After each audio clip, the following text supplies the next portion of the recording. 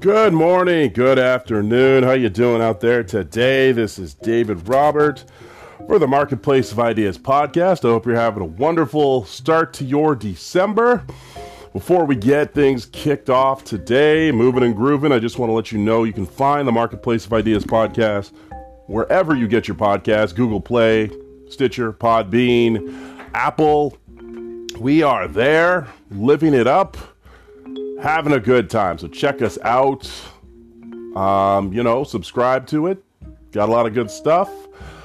Almost at 100 episodes for this podcast. And while you're at it, check out the Adult Fitness Podcast, my other fitness-based podcast. We've got that as well. That's everywhere you get your podcast. And that is available on, like I said, Google, Stitcher, Podbean, you name it. So today we're going to be chatting about bigotry, racism within the monarchy. Now, that's nothing new because the history of the monarchy, the British monarchy in particular, has always been rife with racism and hatred, bigotry, the use of colonial methods to enhance their kingdom.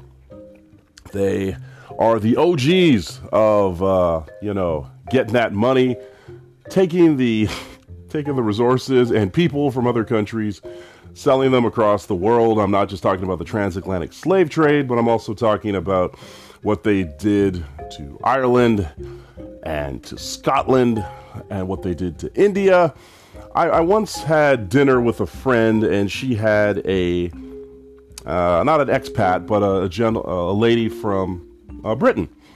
And I asked her, as the rest of the world celebrates their freedom from your Commonwealth, what do you guys celebrate? And she said, the Queen's birthday at the time, before she passed, and now it's the King. So, I guess you could say not just the British people by any means, and I'm sure there were quote unquote good people within the Commonwealth, but on a whole, it's just been bad news bears when it comes to that institution, when it comes to the people that run it.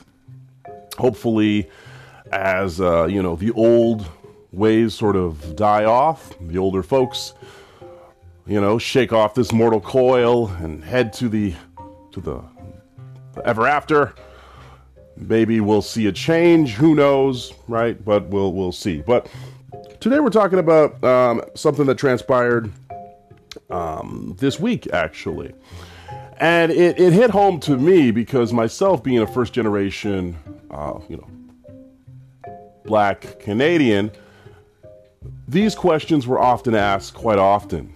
And so we're going to get into it here. Growing up, and I'll do a little back history of myself here.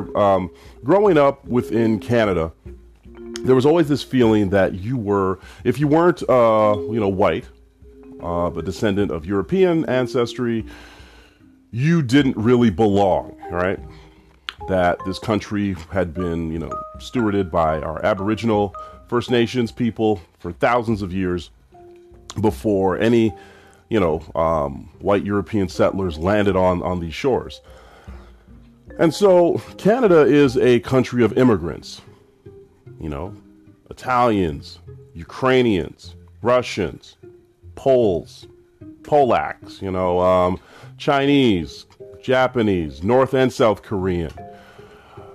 Everywhere if you throw a rock on the map, you'll find somebody that has traveled from wherever it is to come to Canada. It is a melting pot of the highest order, and it's one of the greatest, in my opinion, one of the, if not the greatest country to live in. And it has its problems, it has its flaws, just like every other country, but they're doing the Lord's work. They are giving it the old college try. And with diversity and people coming into the country, it helps with the GDP. It helps with, the fact that people just aren't having enough babies to actually maintain the population for the elderly and the people that are passing away. So immigration is a necessity, as well as it is a welcomed way to add more inclusion and diversity to a society. But there's always that feeling, in the pit of your gut that says, unless you are, as my daughter likes to say, peach-skinned, you're not from around here. You know, it could be the accent, it could be the color of your skin, it could be, you know, the thickness of your hair, whatever the case might be, you're looked upon as an other, even though you're born here. I have a former coworker named Twyla, who I used to work with at the YMCA, and she not only was born here, but her parents were born here as well. There's an amazing tradition of escaped black slaves that came to the North Star across the Canadian border from the horrors of Jim Crow and segregation in the South of America during Reconstruction and the fight for civil rights and all this other stuff, and, you know, the fights for freedom. There are communities within Canada, particularly in Halifax, that have had black, I guess, you know, communities and neighborhoods for upwards of more, you know, probably like 60 years or so, 60, 70 years. So you would have people that were not only, you know, their kids are born here, but their parents and their parents' parents may have even come over here as well. So it's a deep-rooted tradition. But when you talk to little kids who may or may not have traveled anywhere outside of Alberta, outside of their province, even outside of their city, to see somebody that has a different hue of skin than you could be a little bit startling and a little bit jarring. I remember years ago, my wife's cousin's family, they have a little boy that asked me, you know, why I was colored or black or whatever. And then I turned to him and I said, well, you know, I don't have to put SPF whatever on in the sun. Sucks to be you. You know, he kind of gave me this look, and I just walked away. And, you know, children are funny, right? Children are of innocent, and they're just trying to figure things out. But when you get to the adults, it can get a little bit more dicey. And so I've had instances, my brother, my family, where people will ask you, where are you from? You know, and that question could be a very loaded question, a very interesting inquiry into your background. It can be as open-ended or as hostile as asking somebody, when are you going to have children? Or when are you going to get married? Or when are you going to stop wearing your mother's clothing, right? Or stuff like that.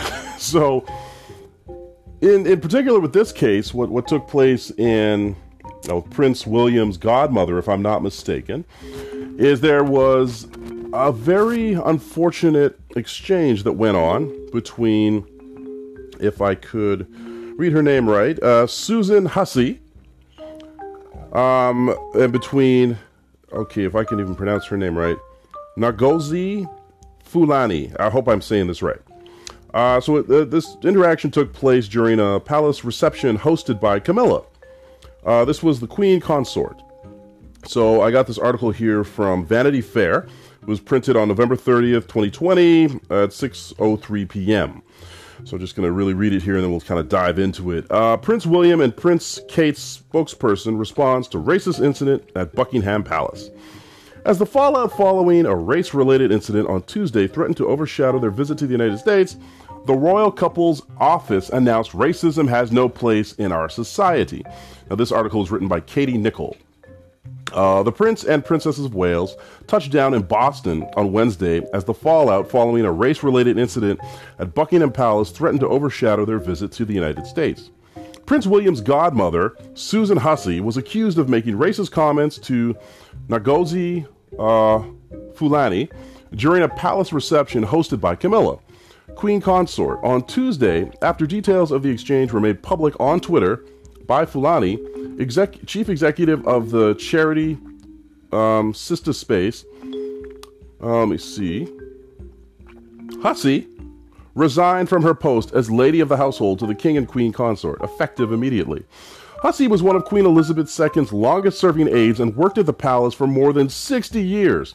After the death of the Queen, she stayed on at Buckingham Palace to assist Charles and Camilla despite being in her late 80s. Now, just word to the wise here. If your old boss dies and the new boss keeps you on, don't start any shit, you know? Keep your powder dry. You're in your late 80s. What are you doing?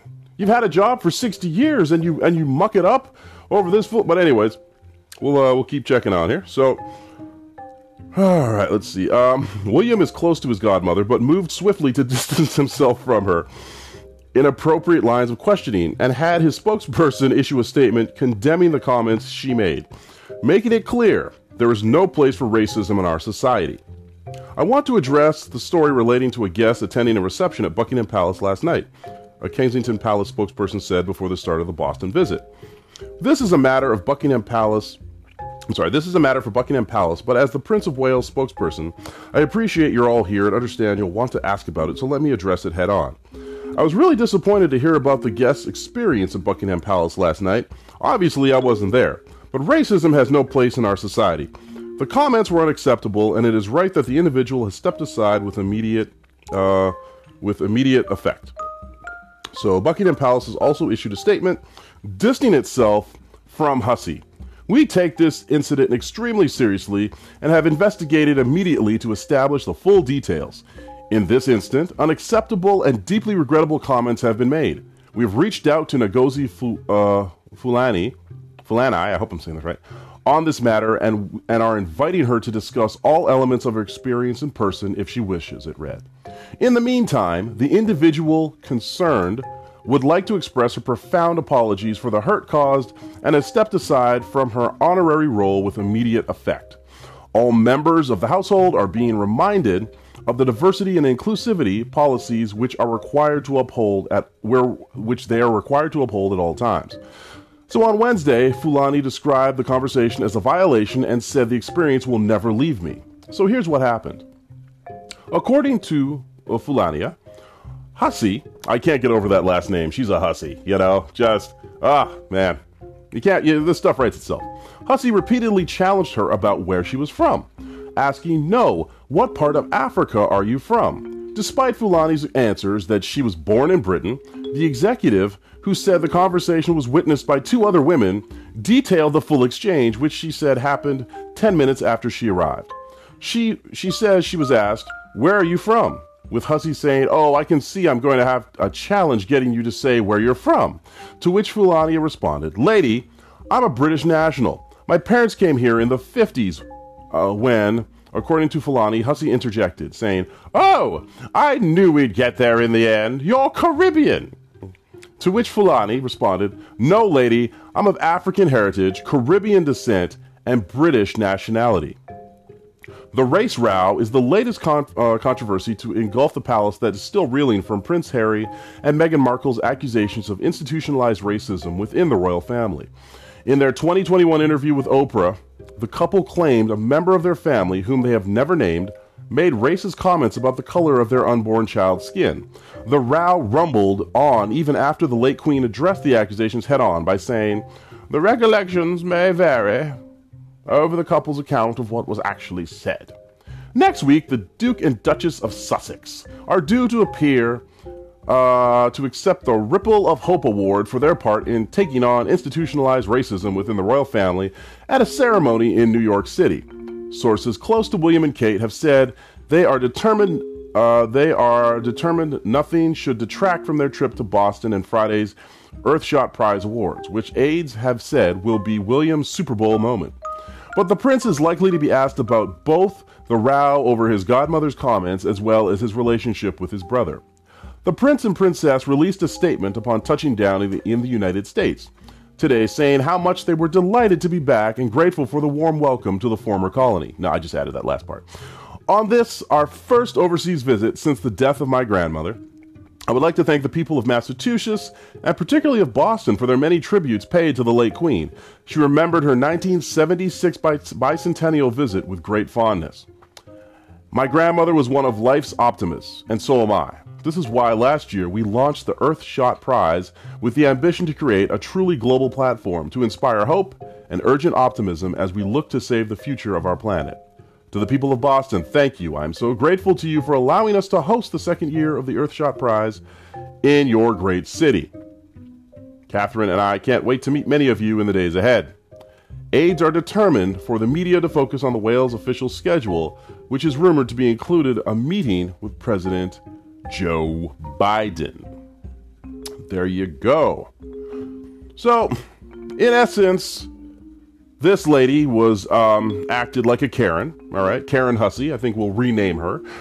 And she broke one of the longest standing traditions within a society when you are talking to people of color or people who are from another part of the world, which is, where are you from? Which could gain a lot of anger, almost to the point of if you ask somebody, yo, what's that you claim? Kind of thing, or where, what part of the city you're from, because you can't be around here, kind of thing. The end of the day, things like this are commonplace among people who are, black, Asian, whatever the case might be. And sometimes it could be an innocent ask if a person, if you're among mixed company and you hear an accent that sounds very, obviously not of where you're from. So if you're chatting with people and you hear a very thick, Congolese or Caribbean or, Asian or Vietnam, Cambodia, wherever you might think it's from, you could ask, hey, may I ask where that accent is from? Or, oh, I see you're wearing a certain type of garb or whatever. Is this, what you wear back home? And then they could go on to explain, yes, in my country, blah, blah, blah. This is our tradition. This is our custom. This is how we kind of go through life when we're celebrating a birthday or a wedding or blah, blah, blah. There are ways in which you can use decorum and respect to ask somebody where they're from. However, unfortunately, what we saw with this interaction and this exchange was, it was basically, I don't want to say like a power play, but it was a way to put somebody in their place, to tell them, I am white, I am older, I am British, you're not white, where are you from? You can't be from here. I just want to let you know the dynamic that's here. I want to let you know that I still don't see you as somebody who's, even though the woman's born in Britain, right? The black lady was born there. But she still kept pushing it, saying, where are you really from? Because you can't be from the same place I'm from. We can't be at the same level. And this stems back to, we can go back far as Jim Crow if you want. The class system of Britain is notoriously, familiar and popular. And we saw it imported to the States and Canada and India and all these other places where, based on your money, based on your class, based on your last name, based on if you had royal blue blood or if you were of a certain background, that meant that you had access to certain things, and it meant that certain things were closed off to you. And nothing was more closed off to people based on societal, pressures and racism than on the color of your skin. So if a woman's coming, and just to note, the lady in question who was accosted with these ridiculous statements has very Afrocentric hair, meaning that I think it's either in thick dreads or braids. From what I could tell, it looks gorgeous. But there's also that institutionalized mindset of the attack on black bodies, which, you'll be criticized for your big lips, your nose, your thighs, your hips. A lot of things that various media markets have tried to exploit in their advertising and whatnot. And now we see it, on full display of the people who actually are of that background getting ridiculed for it. And so this lady actually, the hussy lady actually kind of touched her hair and moved it and put her hand on her shoulder, and this lady knew her, let me tell you, 80 or not, you're getting hands put on you if you touch somebody. And I got two daughters of biracial origin. I don't know if you can call it that. And I give them strict instructions: do not let anybody touch your hair at all. Because again, that's another way that people will try to kind of put you in your place a little bit and say, oh, your hair is so different, your skin is so exotic, blah, blah, blah.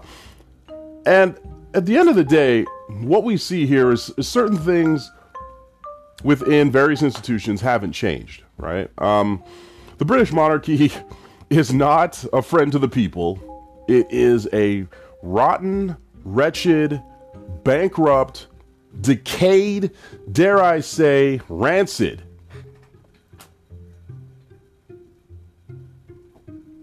fallen kingdom. And what they're doing is they're living off the fumes of what they used to have. Now, they still got all the money, right? They still have all the jewels and the artwork that they stole from other colonies in Africa.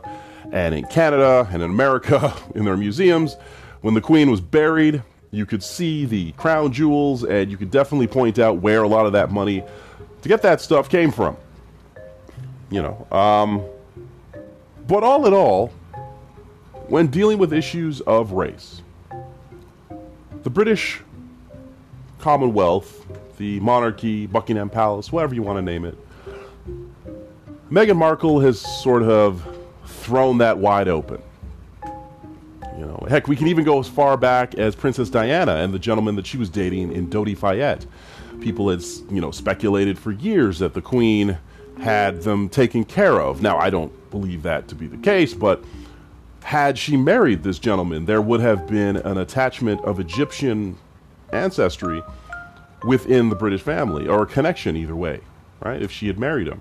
And he wouldn't have had a title, but there still would have been that connection, a foreigner, if you would, kind of moving into this royal established institution. And Meghan Markle, being a black woman, even though she's half, she's still regarded as black, and her child being of mixed heritage, through the British press and the British population, a lot of people into hysteria. I remember reading. So I'm not going to read all of it because it was pretty horrible, but there was some stuff written of how she was a witch, how she was the reason that William's brother Harry decided to basically abdicate his responsibilities. They called her a harlot, they called her a gold digger, every name in the book, and plus she's divorced as well, so that didn't help her case. But being a black woman, coming into those hollowed halls, into the place that literally helped to transport people, human beings, to sell them, in the 15, 16, and 1700s. It's pretty remarkable that she's lasted this long, to tell you the truth, Meghan Markle. But I think when you look at cases like this, people could sort of push it under the rug and say, well, it's no big deal, right? She just asked, where are you from?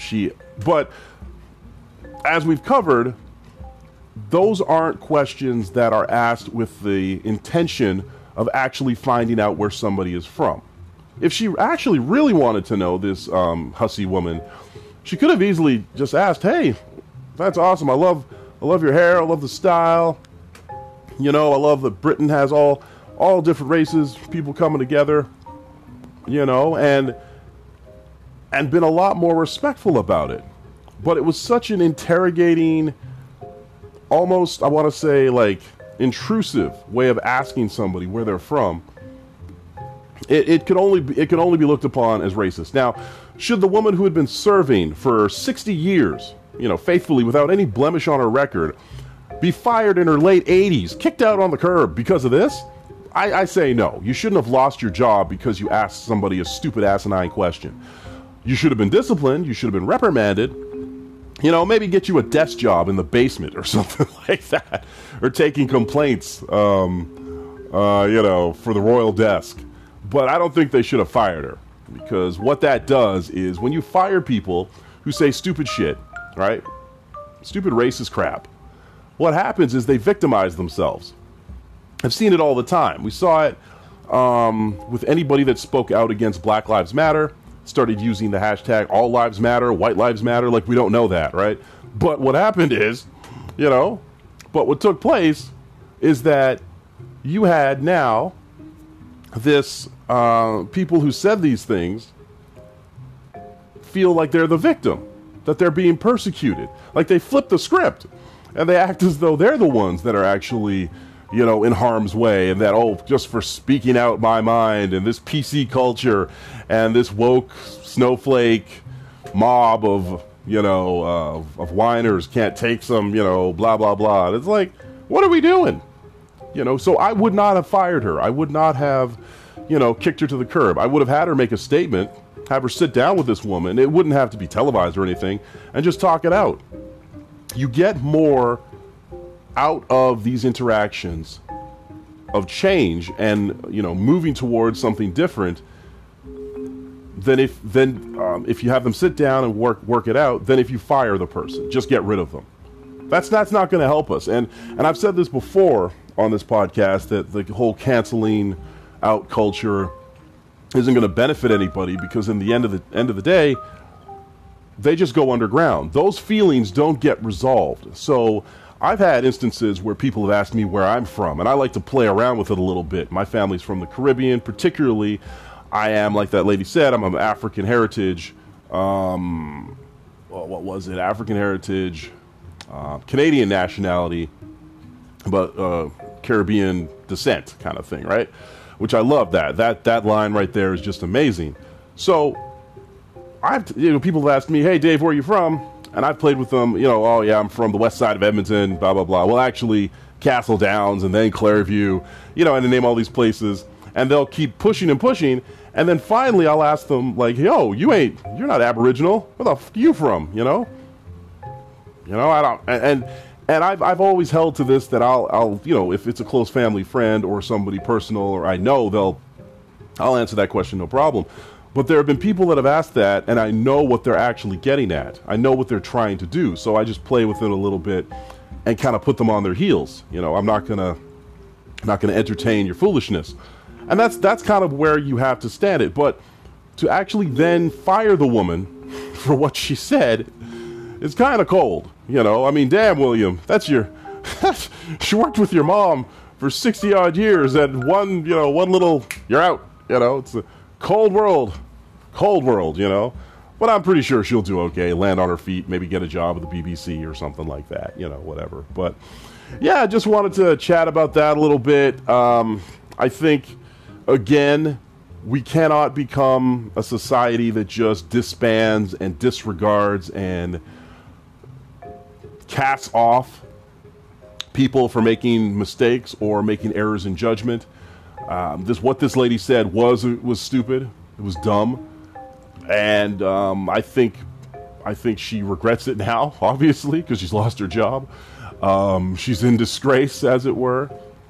But I have a feeling that in doing so, a lot of the feelings towards black people in Britain and in the UK in particular are not going to get any better. It's just going to be a lot more hardened, because people are going to be like, you see, look, you have an opinion, you ask an innocent question, and you get canceled, and blah, blah, blah, So, yeah, take it for what it's worth. I think the British monarchy as a whole is a bygone era of a once great nation, that I personally don't see the use or need for. I did hear one person say one thing before we end here, that what the British monarchy, the crown, the king or queen, whoever sits upon the throne, does is they are the conscience of a nation. You have the military, you have the police, you have the government, and they don't really have anyone to answer to. And so that institution kind of makes sure that the balance is kept, as it were. I don't know how true that is. It sounds good, but at the end of the day, man, the truth comes out, right? And regardless of if these institutions are anything that we should keep around, I guess that's for the people of Britain to decide. But bottom line is that, man, the lesson learned is, don't be a dick, You don't be an idiot, and you might be able to keep your job, and all the benefits. So, anyways, hopefully this was entertaining for you, something a little lighthearted. There's been some heavy stuff out there, so it's always good to look at something through the lens of the media and see what's going on out there. But until next time, I want to let you know you can find the Marketplace of Ideas podcast wherever you get your podcasts. We are rolling out there, so enjoy it. And until next time, take care and be good to one another out there. Peace.